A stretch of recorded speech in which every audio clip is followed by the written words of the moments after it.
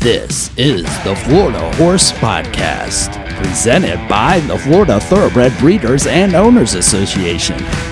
In this episode, we're rejoined once again by FTBOA's Tammy, Gantt, and Brent and Fernung of Journeyman Stud as they continue the conversation about the Florida Sire Stakes. So when you talk about the history, I know there's some horses that have been in the Florida Sire Stakes that we each may have a little bit of a favorite or a story behind. So I have one, it's Unbridled. I'm not going to lie. He's my boy. I look for any of his grandson's sons, any horses running in the Breeders' Cup, because I think he's had such a powerful influence as a Florida bred, as a racehorse, and then, in his career producing some outstanding champions. And so he stands out in my mind, but I know you have a couple of Sire Stakes horses that stand out in your mind. I got a story about that. Fred Bry was at the farm one day, and Jackson Ben had just swept Stallion Stakes, I believe it still was at that time, the previous year, and it was about the 1st of April, and he was out at the farm, and he says, I got a 2-year-old filly that can outrun Jackson Ben right now. I said, sure you do, Fred. And the filly turned out to be Awesome Feather. And so that was a great story. Fred had already identified her as the successor to Jackson Ben. Of course, she was undefeated when she won the Breeders' Cup Juvenile Fillies. Yeah, because she swept the Sire Stakes, Uh-huh. went to the Breeders' Cup Juvenile Fillies. I happened to be there. It was an incredible moment for Florida because Big Drama won that year also. Mm-hmm. And then I believe Zenyatta was the closing act who didn't quite beat Blame. It was the best race I've ever seen a horse actually lose because Zenyatta was so amazing. But to have, Big Drama and Awesome Feather on that same card. And then the next day, Awesome Feather is in the sale the next day. And she was just such a tiny filly. And I looked, I go, I can't believe that filly just won the Breeders' Cup yesterday. It was incredible. Yeah. And of course, we bred Princess Secret, who won 2/3 of the Sire Stakes races when the Susan's Girl and the My Dear Girl as her 2-year-old year. That was a big thrill to us.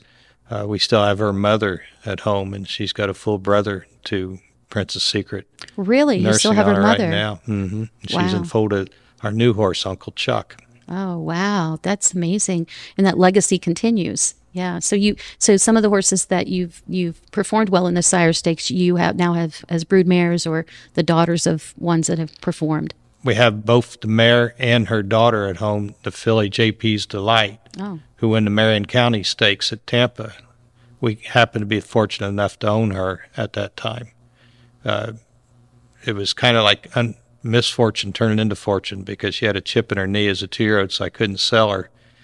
And later on, when we got her to the racetrack, she was just incredibly fast, and we beat Wildwood's Beauty winning the Marion County Stakes. And so that was exciting. We have her dam at home, too, who's currently in foal to Cozon, has a St. Patrick's Day colt by her side.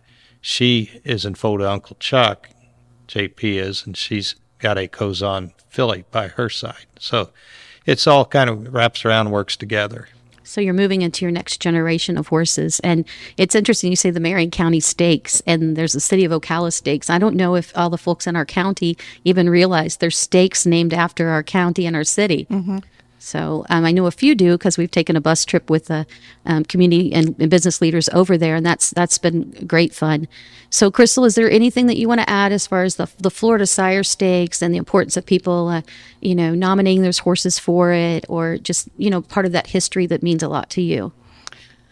Well, I think as far as the nomination process, you guys do such a great job of sending out reminders, and, that's because you all get busy, that time of year, and things can slip by you. So FTBOA has always done a really great job of, if you need a reminder, if you're paying any attention at all, there's reminders everywhere to pay those. And I know we'll go back through, when the yearling payment comes, if we've sold any, follow up, with people that's bought them, make sure that they know as well, because if you're going to breed Florida breds, it's just makes no sense to not have them registered for that stake, that stake series, because it's just like the pinnacle of what being a Florida bred is all about, is having the opportunity for those kind of races at your disposal. And then when you're at the sale and they come by with that little sheet that you guys have with and they want to see horses that are registered for the Florida Sire Stakes, I think that says it all. Yeah, I've noticed I get a lot more calls around the sales confirming if a horse is the Florida Sire Stakes eligible.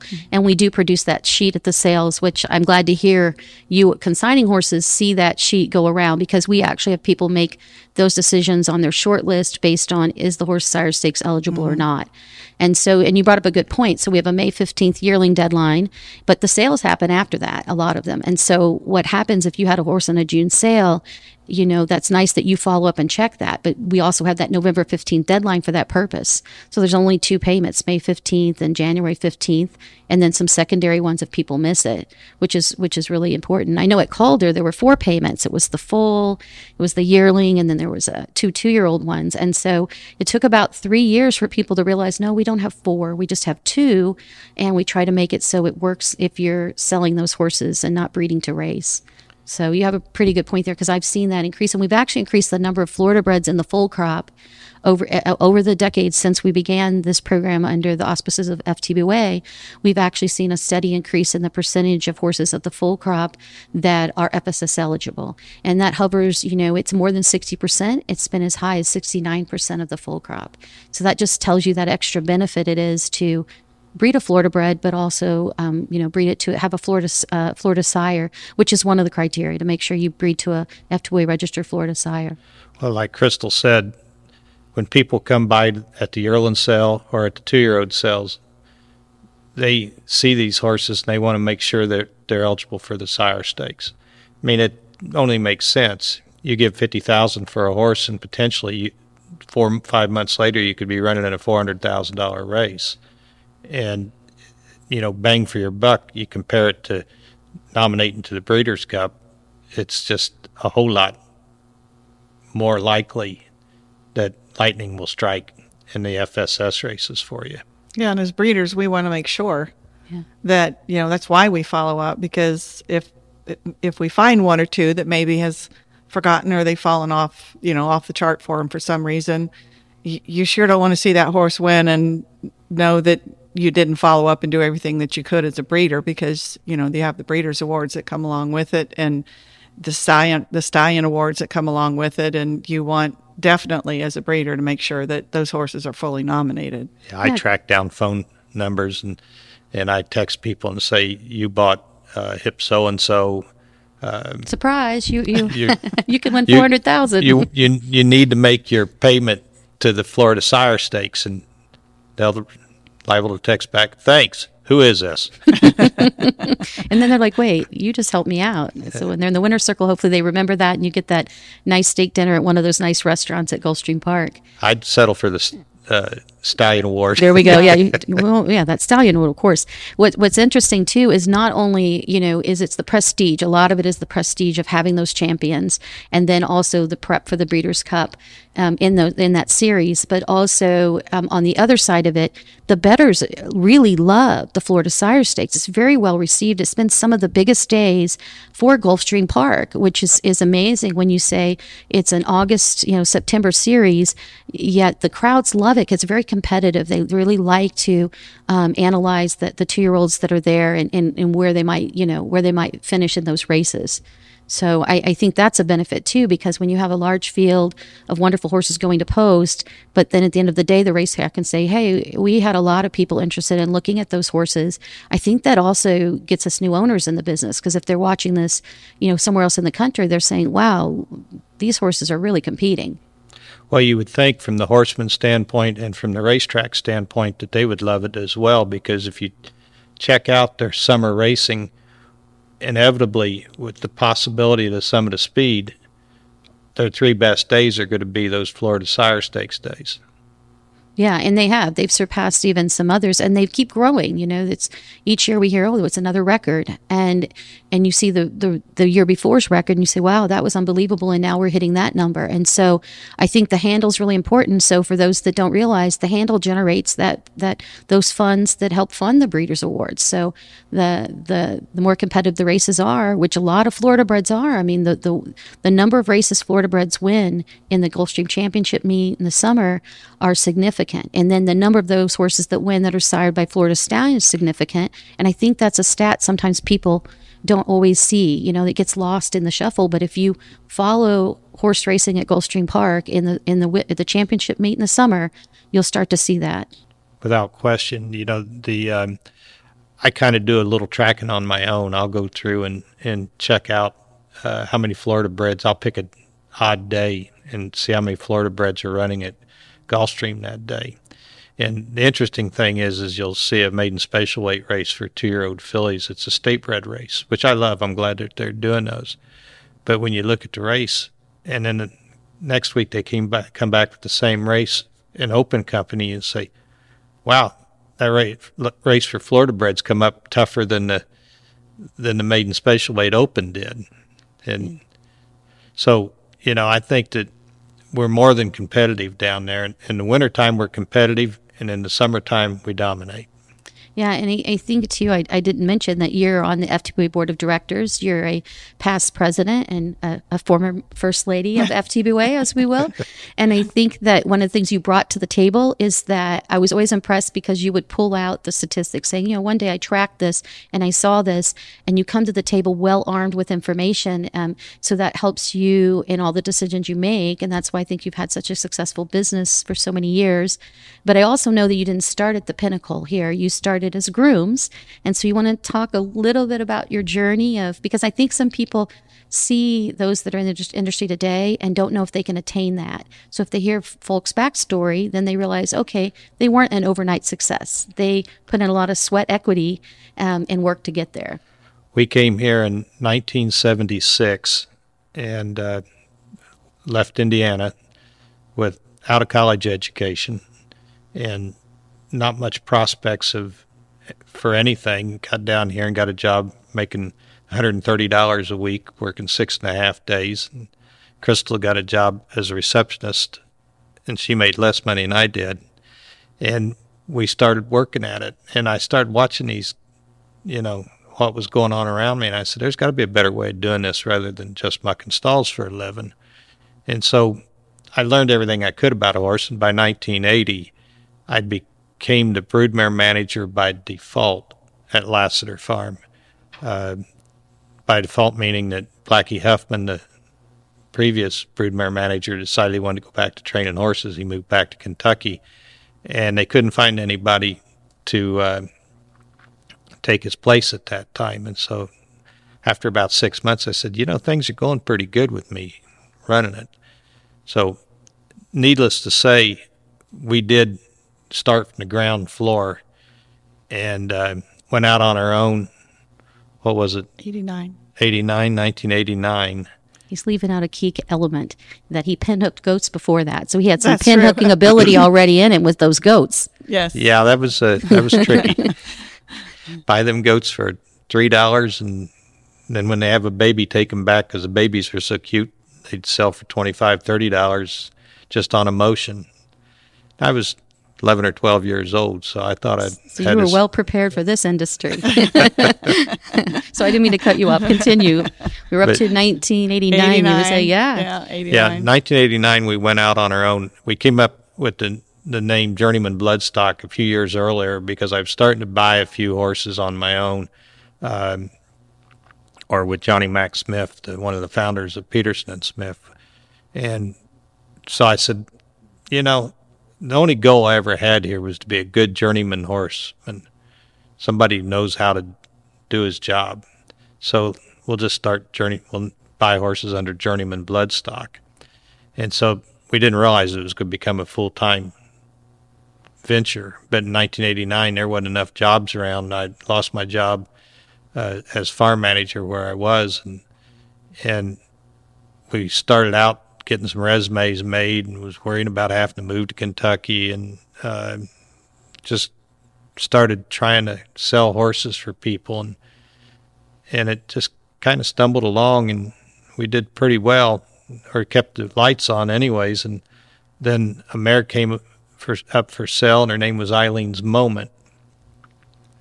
And I'd had her 2-year-old the year before for a short while. He was a horse named Lily T. And so when she came up for sale, we went ahead and bought her. And 2 months later, Lily T won the Kentucky Derby. And that was a big asset to us. Yeah, that day especially, because we had a filly in training that we were pricing to somebody for $35,000, and they came to OBS to look at her. We breezed her. Everything was great. I went back to our farm because the blacksmith was coming, so I was going over there. Brent stayed with the groom to make sure she cooled out, and he's like, okay, she's good enough. Put her on the hot walker, and then put her back in the stall. She fell, broke her femur, lost the sale. So we come home, take showers, get ready to go in and watch the Derby, and we're sitting there with our daughter, who's like, what's she been, 12? 92. And so we're just sitting there, and Brent's like, oh, if he could just hit the board, this would be great. And then that was the year Rozzy was, all the talk. So they're coming out around the club. And AP Indy. Yeah, and they're coming out of the clubhouse turn, and, they're calling Rozzy's doing this, and Brent jumps up and he says, forget about Rozzy, here comes this big shadow roll, because they ran him in a great big shadow roll. And so we're, jumping up and down and hollering and carrying on, and, it was crazy. Years and years later, we're at Breeders' Cup with Fred Bry, and sitting at the table next to us is Pat Day, who had been riding Lily T that day. The second day of the Breeders' Cup, such a nice guy, he comes over and introduces himself, because I didn't go over. People had been talking to him the whole time. So I told him that we had this, that was your Derby and this was our day. And so then he started telling me his story of that day. And it just kind of made it, so complete, that whole, how a horse can have that much impact on so many different people. Yeah, it starts out where, you say it was a devastating thing for you to have a horse that might sell for $35,000, and you're down in the dumps, but yet somehow by the blessings, the horse racing world's crazy like that, right? All of a sudden now you can be on top of the world because a horse you had a connection with, Lily T, wins the Kentucky Derby. And then, like you said, the story of Pat behind it is just very inspiring. And I think that's the tale of horse racing, right? People breed horses. It's the riskiest part of the business, but they don't necessarily breed them for the money. They breed them for the idea that one day that horse will be in a race and be a champion. And yes, the financial part's there, but there's a lot more to it, I think, than that, because when you see a horse that you believe in and they do something, there's like something in your psyche that changes. It's just very, very heartwarming. Well, we'll watch races at home, and we'll have a horse that we bred will be running, and it could be a cheap horse, a $5,000 claimer, but if it turns for home and he's making a run at the leaders, we're up and jumping and yelling, and dogs are barking. The dogs are barking. And are you like doing the snap with your finger? The snap with your finger? Yeah. And like you're riding him down the last quarter mile. It's like, come on. And you're as tired as the jockey at the end. But anybody that's ever owned a racehorse and want to race with him recognizes that feeling. That for me, it's one of the great reasons to own stallions for us. You can breed horses and you can cheer them down but when you're the owner of the stallion, everything that's by your stallion that's the way we do. We're cheering, as hard for them as what we would if it was our own horse, because, it's a culmination of 5 years really to really make a stallion, find out, what their potential is, how much success they're going to have. So you've put a lot of years into getting to that place where you can see progeny of your stallion running down the racetrack. And we do cheer just as hard for them as what we do for ones that are our own. And so to have a stallion that you can do that with, I don't know why everybody don't own them, because it's just so cool to be able to cheer on that many horses. But to circle back, I don't think any of them have ever been as exciting as Lily T1 in the Derby. I'm going to mention a little bit about stallions and about the Florida breeders, how they do embrace first-year stallions. And so I think that also bodes well for success because they can find value in those stallions and believe in them and kind of be the early adopters, right, to those stallions. So Mr. Prospector comes to mind. And there are a few other stallions that started here, move on to Kentucky and other places for much larger stud fees. And so I have to say it's a testament to you and many other folks that breed Florida stallions that when those stallions start to have success, they're able to find some ways to maybe keep those stallions here and continue that legacy. You want to speak a little bit about that? Decision to pinhook a stallion, which is basically what you're doing. He does it a little bit. People get their tongue over the bit and want to buy him. You sell him right then. You've put, from my perspective, you've put 3 years into this horse at this point. And he's going to produce income for you, whether you sell him, right now, or whether you keep him and stand him at stud, if he's a good horse. So, I'm not saying we wouldn't sell a stallion because obviously there's going to be financial pressure at some point if a horse is doing really, really good. But I'm never anxious to do it. I feel like the people that breed to him down here should have the opportunity to continue to breed to him as long as it's financially feasible. That you're right, there's an economic decision at some point that has to be made. But when you weigh all of that, you can say, I don't have to move that quickly. Like you said, get over your skis, sit back a little and see if you say maybe, I've got some house mares that I have, or maybe some clients that it's worthwhile to keep them here as long as that price point will work in the marketplace, and then give them opportunity to breed some more Florida Sire Stakes horses, if you will. When we got Wildcat Air, I was in a meeting because he belonged to Windstar Farm and TaylorMade along with New Farm. New Farm owned half, and the other half was owned by TaylorMade and Windstar, but they had control of the horse, where they was going to go. And so we were discussing in one of those conference rooms at Keeneland. It was Bill Kasner, who was with Windstar at the time, and Doug Cawthon, and Ben Taylor, and Duncan Taylor, and myself, and Doug says, you mentioned Steve. I think of my Teen Beat Heartthrob from 1978 on Affirmed, Florida bred, by the way. This is his younger brother. Yes, Doug. so Doug says, well, if we stand him up here at Windstar, he said, we'll stand him for $12,500 and he'll breed 100 mares. And so I said, well, if we stand him at Cloverleaf, which is where we retired him to, I said, I'd stand him for $8,500 and he'll breed 175 mares. And they all looked at me like, well, is he crazy or is he a liar? And so at that point, I sicked Frank Taylor on Doug, because Frank's very persuasive when he wants to be, and Frank talked him into doing it. And we did breed 175 mares that year at $8,500 a pop, and that's the crop that came up with 39 winners in his first crop. So, you got to have confidence in what you're doing. Now, I've had some swing and misses. I really don't want to talk about them so much, but we'll just leave that on that we're crazy like a fox, and we'll figure those out later. So is there anything you want to add before we close out? I really appreciate you both being guests, but it's kind of weird interviewing you because I feel like you're friends. You're some of the first people. Are friends. When Absolutely. we came up here that was the thing, is when I see you walk in the room, I think of friendship first, and then all these amazing stories related to it. And I'm glad to have been a little bit a part of that history, which has been really fun. Well, the one thing I say whenever I get an opportunity is every dollar we have and everything we've accomplished was done because of Florida Thoroughbreds. So the Florida Thoroughbred industry, and by extension the Florida Thoroughbred Breeders and Owners Association, is incredibly important to us.